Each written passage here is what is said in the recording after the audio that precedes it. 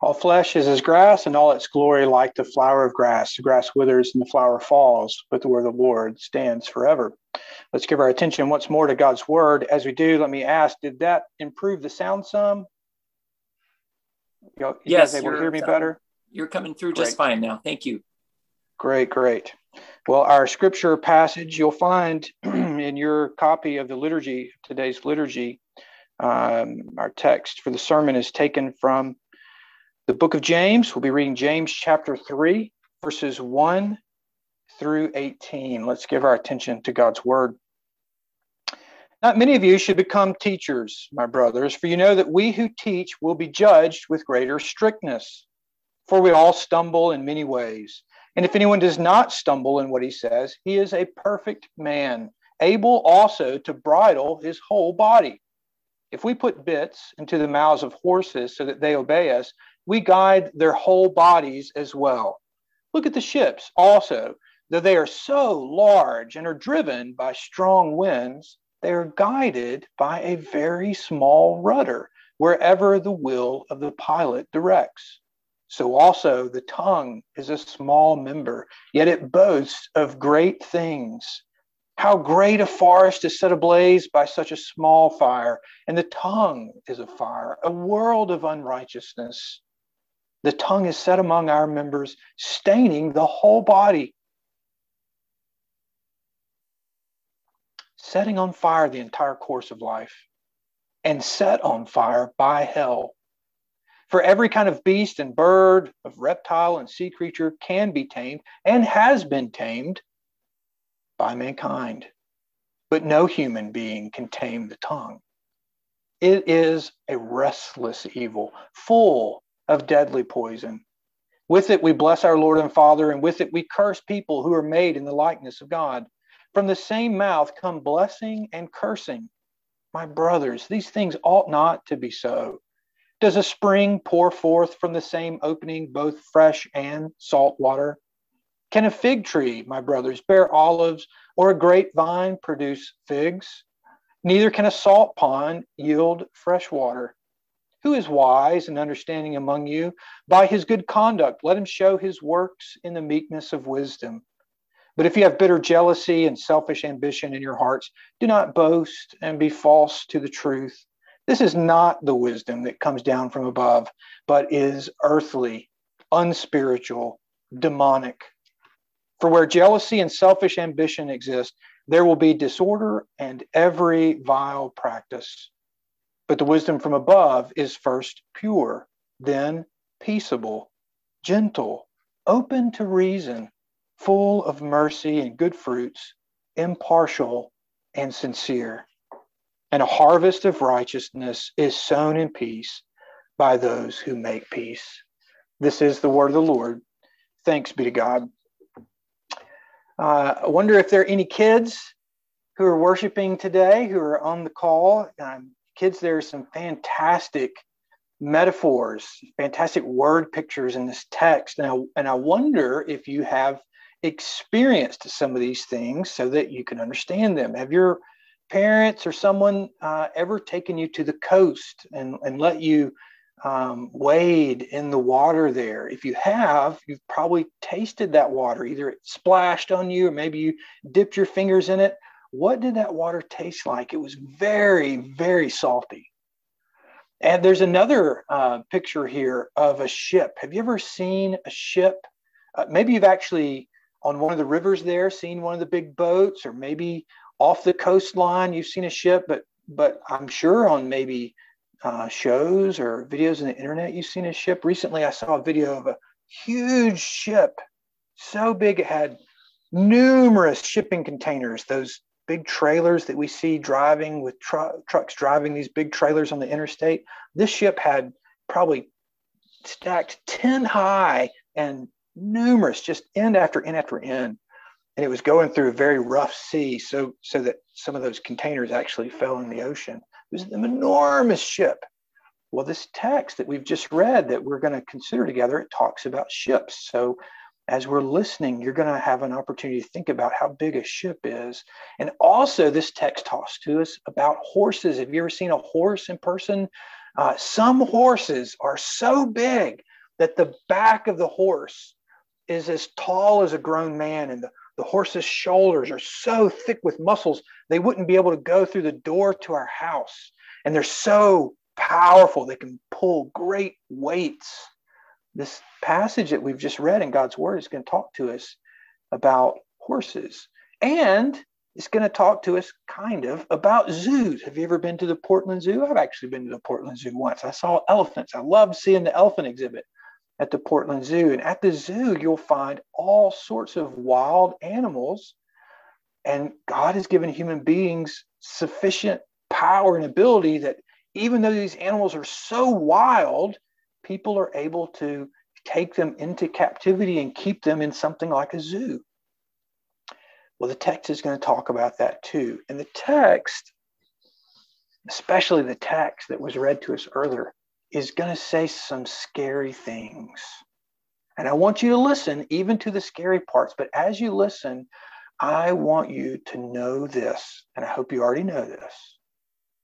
You can trust God, and you know that you can trust God because of Jesus.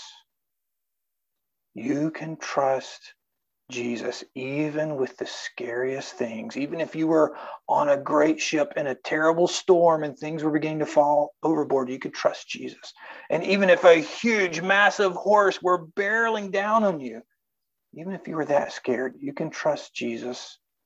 And when we read God's Word, especially, even if there are scary things, you can trust Jesus. So we're going to talk about this text I've just read together, and we're going to see how it teaches us to trust Jesus, okay? So when we come to those parts, I want you to think about what the ocean tastes like, and I want you to think about how big horses are and how big ships are and what it's like to see wild animals. And I want you to be listening for what this text is going to teach us about trusting Jesus. Can you do that?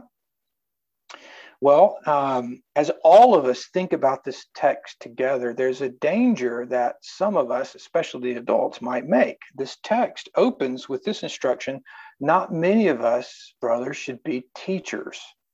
And we may think of it the way I think about being a doctor. So yesterday, I had a chance to ride my bicycle at some trails where I love to ride.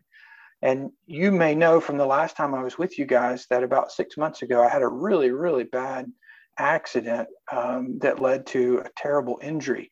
And so yesterday when I was riding, I met these two young men who are have just become third-year medical students. They've just finished their second year, and they thought it was kind of cool to get to meet me because they had been following my case, and they thought, wow, we get to ride with this guy. And I thought, wow, I think it's neat to meet them. I get to ride with these guys, because after my crash, I was helped by numerous doctors and nurses, and I have an increased appreciation for all the years and years of training and practice those people have to go through in order to be helpful to people like me.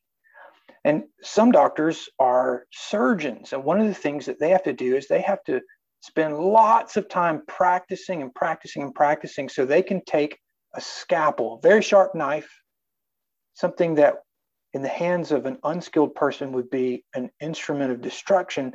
They spend lots of time practicing so they can make a scalpel an instrument of healing. And this text that we've just read talks a lot about our tongue, about our speech. And because it opens by saying not many of us should be teachers, meaning not many of us should be elders, we may think, oh, this isn't for us. This is just for those guys. But it's not, because while in one sense, the tongue is like a scalpel in that it can do great harm or it can do great good, in another sense, it's not like a scalpel, because scalpels are just for surgeons. But learning to use our tongue as an instrument for peace is something God calls all of us to do. So the big idea that I hope we take away from our time considering this text is that we must all learn to make our tongue an instrument of peace. We must all learn to make our tongue an instrument of peace. And we're gonna learn why and how as we consider what the text has to say about the power of the tongue and the problem of the tongue and the potential of the tongue. So let's consider each of those parts. First, the power of the tongue. If you look at verse 3, James says, think about a big old horse, how large and powerful and much stronger than us they are. Yet we put a bit in their mouth so that we can guide them. The whole horse guided by something that's small enough to hold in a man's hand. The same way, look at great ships. Think about those big ships on the sea that can survive those powerful storms and can carry such enormous amounts of goods. Those enormous ships are guided by a very small part. A ship's rudder is only about 2% of the amount of boat that's under the water, let alone all of the ship that's above water. All of that stuff is guided by a very, very small part. Well, just like a bit, small bit can guide a big, powerful horse, and a small rudder can guide a big, powerful ship, a huge ship the size of a small town. So also the tongue guides us. It accomplishes very significant things. The text says it boasts of great things. And the word boast there is not being used in the way we normally use it. It's being used in a way that we less seldom use the word boast.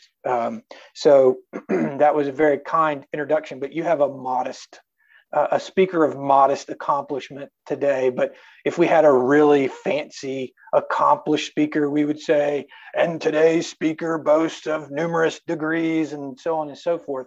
And what we would mean by that word is not that he makes an empty claim that he has those degrees, but that he has those accomplishments. And here James is saying the tongue has accomplished very significant things. Even though it's a small part, it does incredibly powerful things. So that's the first thing we need to see about what James is saying about our tongue.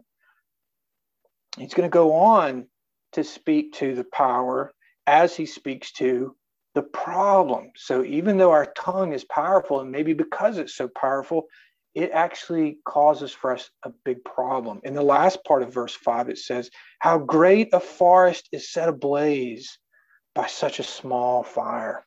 Now, you guys live in Oregon, and so not only do you have rainy season, a long rainy season, and a beautiful dry season, but you also have fire season, do you not? I lived in Oregon for a little while, and I understand that last year, some of the fires got very close to where you live. One friend said where he lived, all week, maybe more than a week, the sky was gray and the air was hazy from all the smoke from the fires that were so close. Huge, enormous fires.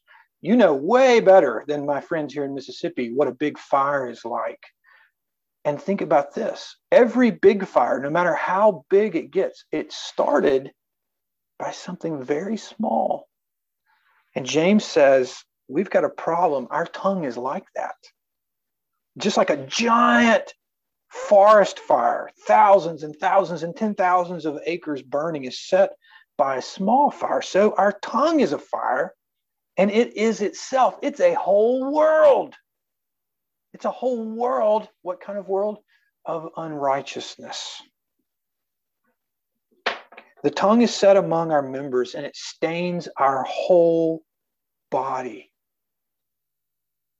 setting on fire the entire course of our life. Now, those of us who are a little bit older, we know how powerful the tongue is. We've probably heard stories of people who went into their career because someone praised them. They wrote a paper in junior high, and their teacher said, you are a very good writer. And they became an author because of that one praise they received. And we all, perhaps even personally, know how powerful words can do harm. Many of us have wounds that we carry even today as grown people who have been adults for decades. We have sore places from words that were said to us in anger. But James is not saying the tongue has the ability to wreck your life when daddy speaks angrily. It's saying your tongue has the ability to set the course of your life on fire. It's not merely that other people's tongues can set the course of your life on fire. Your tongue, the way you use your tongue, the way I use my tongue, it sets the whole course of our life on fire. And this fire is from hell. Our tongue is a whole world by itself. It's a world of unrighteousness. It burns with the fire of hell. That's scary stuff. And it gets scarier. Because in verse 7 it says, you can go to a zoo and you can see that every kind of wild beast, every kind of reptile, every kind of fish, you can see that man has the ability to tame wild animals at least enough that they will remain in their captivity. But no one can tame the tongue. So again, he's showing us something about its power, but also it's a big problem. The tongue is so powerful, no one can tame it. And that's a terrible thing because the tongue is like something set on fire from hell. The way we use our tongue, our speech, is a whole world of unrighteousness. It corrupts all of us, every bit of us. And it's a restless evil. It never is satisfied with what it's destroyed so far. It keeps going and keeps going. It's full of deadly poison. It never runs out of ability to hurt. It hurts others and it hurts us. And it's an abomination. It's grotesque. It's sickening. Look at how James describes that. Verse 9, he says, with it, we bless our Lord and Father. And with it, we curse people who are made in the likeness of God. From the same mouth come both blessing and cursing. He says, this is a horror. This is an abomination. This is revolting. It's disgusting. It says such things ought not to be. Did you catch his logic? He's saying people are made in the image of God. Therefore, when we curse people, we are cursing God's image. It's impossible for us to say we bless God if we are also cursing people. It's blasphemous. It's an abomination. It should not be. Verse 11, a couple of final comparisons. Does a spring pour forth from the same opening both fresh and salt water? So if you go on a hike and you go to a waterfall, if you could climb above the waterfall and you could hike and hike and hike and hike and hike and you could follow a stream all the way back to its source and you found bubbling up out of the rocks a little trickle of water that becomes a stream that other streams flow into and becomes this big creek and maybe even a river. If you go back to the very source where the water is bubbling out of the ground, it would either be salty or fresh. It can't be both. Like a fig tree. We're almost to the time of year for figs. And already here in Mississippi, the fig trees are, they've got their big giant leaves. Have you ever seen a fig tree? They have huge, huge leaves. And then they have blossoms and the figs begin to bud. And a little later this summer, we'll have figs, which become fig preserves. One of the best inventions known to man. But I never go to the fig tree and find olives or apples or oranges or cucumbers. And a grapevine doesn't produce figs. Neither can a salt pond yield fresh water. My oldest daughter is at school at a place called Gordon College. It's up around Boston. It's almost all the way by the ocean. And my wife and I went with her last August to help her move in. And so we got to do a little sightseeing together. And I don't know if you've ever traveled to the Boston area. If you get a chance, you should go to the sea and see what the ocean looks like there. It's very different from the Oregon coast. Both are beautiful. One of the things that's interesting about the sea there near Boston is there are all these salt marshes, beautiful marshes. They look kind of like some areas here in Mississippi where you would maybe see, if you were really quiet and it was early, you might see a deer at the edge of the water drinking, but you would never see a deer drink from one of these because they're salty. They're full of ocean water. No one could go dip a pail into that and draw out water that was fit for drinking. And James is saying our tongues are like that. If there's any evil, there's just evil. They're not salty and fresh. They don't grow figs and olives. And it shouldn't be this way. This is the problem, because James is speaking in absolute terms. He says that this is the reality for all of us. And yet, having told us that the tongue is so powerful and the tongue is such a problem, James now speaks in a way that shows us, even so, there is potential for our tongues. So let's see how he shows us that in verses 13 through 18. James asks, who is wise and understanding among you? By his good conduct, let him show his works in the meekness of wisdom. Now, it's always important, whenever we read anything, you don't just pick up a page that's been torn out of a book and trust that you understand what you're reading. You know that if you're going to read a part of something, you need to understand a little bit about the whole. You have to understand the context. Well, if you actually have a Bible open, you can see the context of what we've read today. In chapter 2, James says those famous words, what good is it, my brothers, if someone says he has faith but does not have works? Can that faith save him? You show me your faith apart from your works. I'm going to show you my faith by my works. And then the last verse of chapter 2, James says, for as the body apart from the spirit is dead, so also faith apart from works is dead. James has been talking about the nature of genuine faith, that works come from it. That if there are no works, no good works in a person's life, consistent, the kind that God calls good works, if you don't see any of that in a person's life, you should be concerned for that person. That is not an indicator of genuine faith. Just like if I go to the fig tree later this summer and there are no figs, that would be a concerning sign that that fig tree is not healthy, that it's losing its life. So it's in the context of James discussing genuine faith and works flowing from that he has brought up this whole thing. And looking back a little bit further into the context, in chapter 1, James has already spoken of wisdom. And he has spoken of wisdom after saying these famous words, count it all joy, my brothers, when you meet trials of various kinds, for you know that the testing of your faith produces steadfastness. And let steadfastness have its full effect, that you may be perfect and complete, lacking in nothing. So James is saying, hey guys, here's a really important principle. For those of us who have faith in Christ Jesus, we need to recognize our faith is going to be tested in all sorts of trials. So we shouldn't be surprised by it. And we should actually learn to have joy, even in the trials, and be appreciative for them, because God is at work. Because the testing of our faith produces steadfastness, and steadfastness produces an effect. It's through the steadfastness of our faith, God is at work perfecting us, making us into the finished product. And then he says, if anyone lacks wisdom, let him ask of God, who gives generously to all without reproach. So he's saying this kind of life, it takes wisdom.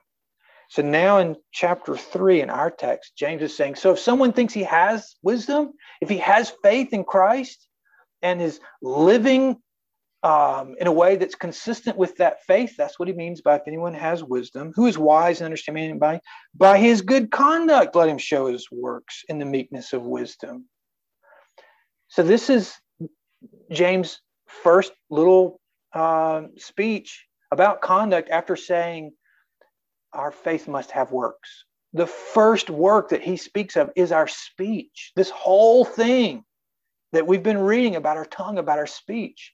James is saying, this is the first thing. When I say you need to show your faith by your works, that's going to happen first of all by your speech. If anyone is wise and understanding, let him show it by his good speech. Let him show his works in his speech in the meekness of wisdom. And then what's more, a warning, verse 14, but if you have bitter jealousy and selfish ambition in your hearts, do not boast and be false to the truth. And here James is using the word boast in the other sense, the one we more commonly use, the sense of it's just an empty claim. It's just ridiculousness. It's silliness. James says, don't boast of wisdom and faith if you have bitter jealousy and selfish ambition in your heart. And now James is showing us where the root of the problem lies. Our hearts are the source of this hellfire, which is our tongue. James isn't making this up. Jesus himself said as much. In Matthew chapter 15, Jesus says, what comes out of the mouth proceeds from the heart, and this defiles a person. So James has said our tongue defiles all of us. It's because what comes out of our mouth comes from the heart, Jesus says. For out of the heart come evil thoughts, murder, adultery, sexual immorality, theft, false witness, slander. James here is saying the same thing. In verse 15, he says, look, jealousy, selfish ambition, this is not the wisdom that comes down from above. It's of this world. It's earthly. It's unspiritual. It's demonic. This is not the work of the Holy Spirit. This is demonic. And he says what Jesus said in Matthew. He says, for where jealousy and selfish ambition exist, there will be disorder and every vile practice. So here he's warning us even further about the great problem of our tongue. Not only can no one tame it, but it will lead to every vile practice. Ungodly speech, using our speech in a manner that is inconsistent with what God calls us to, is going to lead to disorder in every part of our life, and it's going to lead to every vile practice because ungodly speech stems from an ungodly heart. It's our hearts which are evil, and therefore our tongues are evil. But praise God, this is not where James ends. Verse 17, he says, but the wisdom from above is first pure, then peaceable, gentle, open to reason, full of mercy and good fruits, impartial and sincere. James has already said, if anyone lacks wisdom, let him ask of God, who gives generously to all without reproach. In our Old Testament scripture reading, God promised this. So we read of the problem of evil people in Zephaniah 3, and we read not only of how it sets the course of this life on fire, but the evil of our hearts and tongues incurs God's wrath. God has, in Zephaniah 3, said he will pour out his indignation, all of his burning anger. And yet he also says this, I will change the speech of the peoples to a pure speech, that all of them may call upon the name of the Lord and serve him with one accord. From beyond the rivers of Cush, my worshipers, the daughter of my dispersed ones, shall bring my offering. On that day shall not be put to shame because of the deeds you have rebelled against me, by which you rebelled against me. For then I will remove from your midst your proudly exultant ones, and you shall no longer be haughty in my holy hill. God has promised to do a miracle. He said to his people of old, you're guilty. You have evil hearts. Your kings and judges, your officials and judges, essentially your kings, they're evening wolves that leave nothing till morning. Your prophets are fickle. Your priests profane what is holy. Those who are meant to govern and make sure that right is done. Those who are meant to speak the truth. Those who are meant to teach us to love what is holy and good. They've all failed us. They've done evil. And we are meant to be prophets and priests and kings. We're meant to say what is true and good. We're meant to worship God rightly, to love him, to love his ways. We're meant to then make decisions and choices and rule our lives in a manner that is consistent with his law. We have all failed. God says, you've rebelled against me. And yet, to these very people that he says, you've rebelled, he says, there's a day in which you will not be put to shame. He says to people like us who have evil tongues that can't be tamed, he says, I will change your speech to a pure speech. Now, how has God done that? How are we to walk in the wisdom that's from above? First of all, by recognizing that it is God who's done it, that we are to rely upon a miracle.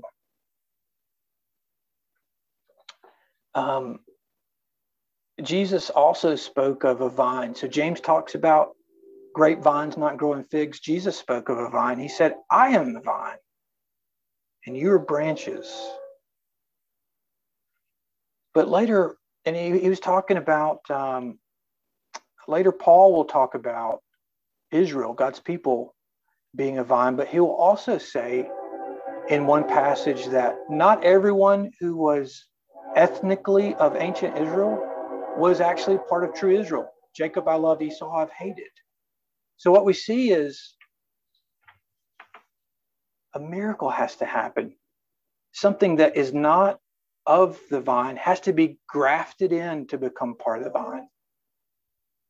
And Christ and his apostles say that that's being offered to us, that we would be grafted into Christ, the vine. And we're told that that happens by the Holy Spirit, that the Holy Spirit unites us to Jesus, that it's through Jesus that God gives us forgiveness for our sins and that God gives us pure speech. Because what did Jesus do? Why did God send Jesus? He sent him to secure for his people a righteousness they lacked. Jesus obeyed God's law perfectly. And also to make a sacrifice, to be the high priest that all the other priests were merely little pictures of. Jesus on the cross offered the only sacrifice which can truly take away the guilt of sins. And when the Holy Spirit unites us to Jesus, not only are we adopted into God's family, like branches grafted in, but we're in Christ twice over. We're also given new birth. God gives us life by his Spirit. We become something new, no longer what we were, truly something new. So we're his children twice over by birth and adoption. So how do we walk in wisdom? First of all, trusting not our own efforts, but trusting a miracle, trusting that God has changed us, that he's delivered us from the guilt of our sin, and he is, in an ongoing way, the fancy word is sanctification, in an ongoing way, he's delivering us from the pollution of our sin, changing us from this abominable state where we bless God and curse people into a pure state. We won't be there perfectly until the life that's to come, but we will be there.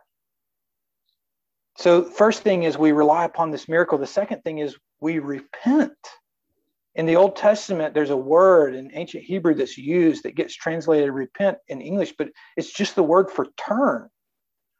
So when we read about how powerful our tongue is and what a problem it is, we don't merely stop the sinful practice of ungodly speech.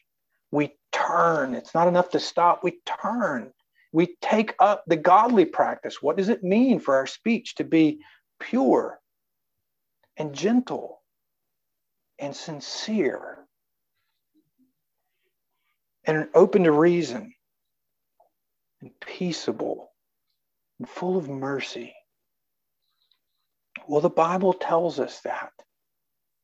Just very quickly, think of how Proverbs teaches us about the way we're supposed to speak. One proverb says, a word aptly spoken is like apples of gold and settings of silver.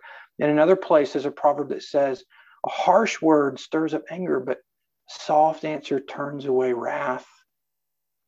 Proverbs chapter 31, a very famous description of a godly woman.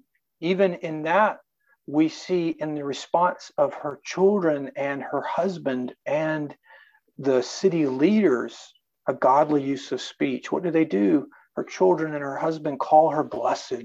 Her husband praises her. Let her works bring her praise in the city gates. One of the ways that we're to use our speech is we're to praise what is praiseworthy.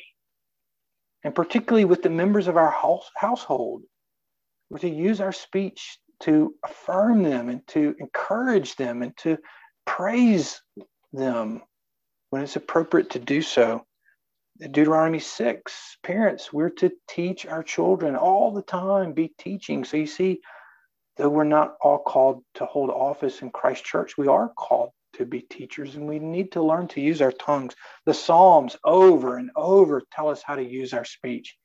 Sing to the Lord a new song. Give thanks. Praise the Lord. Call out to him.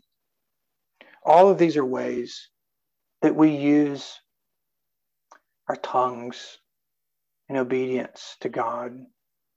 Our Old Testament passage says that there is a day that's coming when God will gather all his people in. It's that day that their speech will be pure. Sundays like this, when we gather, even if it can only be by Zoom, it's a little preview. It's like an appetizer before the full meal. This is a little taste. Someday we'll know it fully, completely, purely. We'll be gathered with all of God's people, and there won't be anything wrong with our tongues anymore. Not only will the guilt of our sin be removed, but the impurity of it will be removed as well. Its corrupting influence will be gone. What a wondrous hope. And God has said that he's begun that process now. James closes with this thought in verse 18. A harvest of righteousness is sown in peace by those who make peace. A better translation, really, of the word that here is translated harvest is fruit. Most of the English translations actually translate the Greek word there, fruit. A fruit of righteousness is sown in peace by those who make peace. In chapter 1, James has said, we who have faith in Christ are the first fruit of his new creation. But not only are we fruit, we're also farmers. And other fruit comes from what God has been doing in us. What a wonderful hope that Christ's redemption is so thorough. Not only does it transform us, it transforms us into something useful in his economy. So let us embrace that hope. And let us be a people who learn to use our tongues, who use our speech as instruments of peace, the biblical sense of peace, that which is right, that which is good, that which is glorifying to God, which brings praise to him, that which causes us and our neighbors to flourish. We'll only have that wisdom, that skill at life, if we have faith in Christ and we trust him to transform us. So may we be such a people. Let us pray. Father, we thank you for your word. We confess that it's terrifying in its description of the power and problem of our tongue, but it's such good news to say that our tongues still have potential. This can only be by a miracle. This can only be because you make it possible. No human being can tame the tongue, but you've promised to transform us and to make our speech a pure speech. Father, we ask that you would help us to see that there is none greater than Jesus, that he is the true King, the true priest, the true prophet by whom you've spoken to us now. Help us to love him and to trust him and to obey him. And let this begin, we ask, with our speech. In Jesus' name, amen.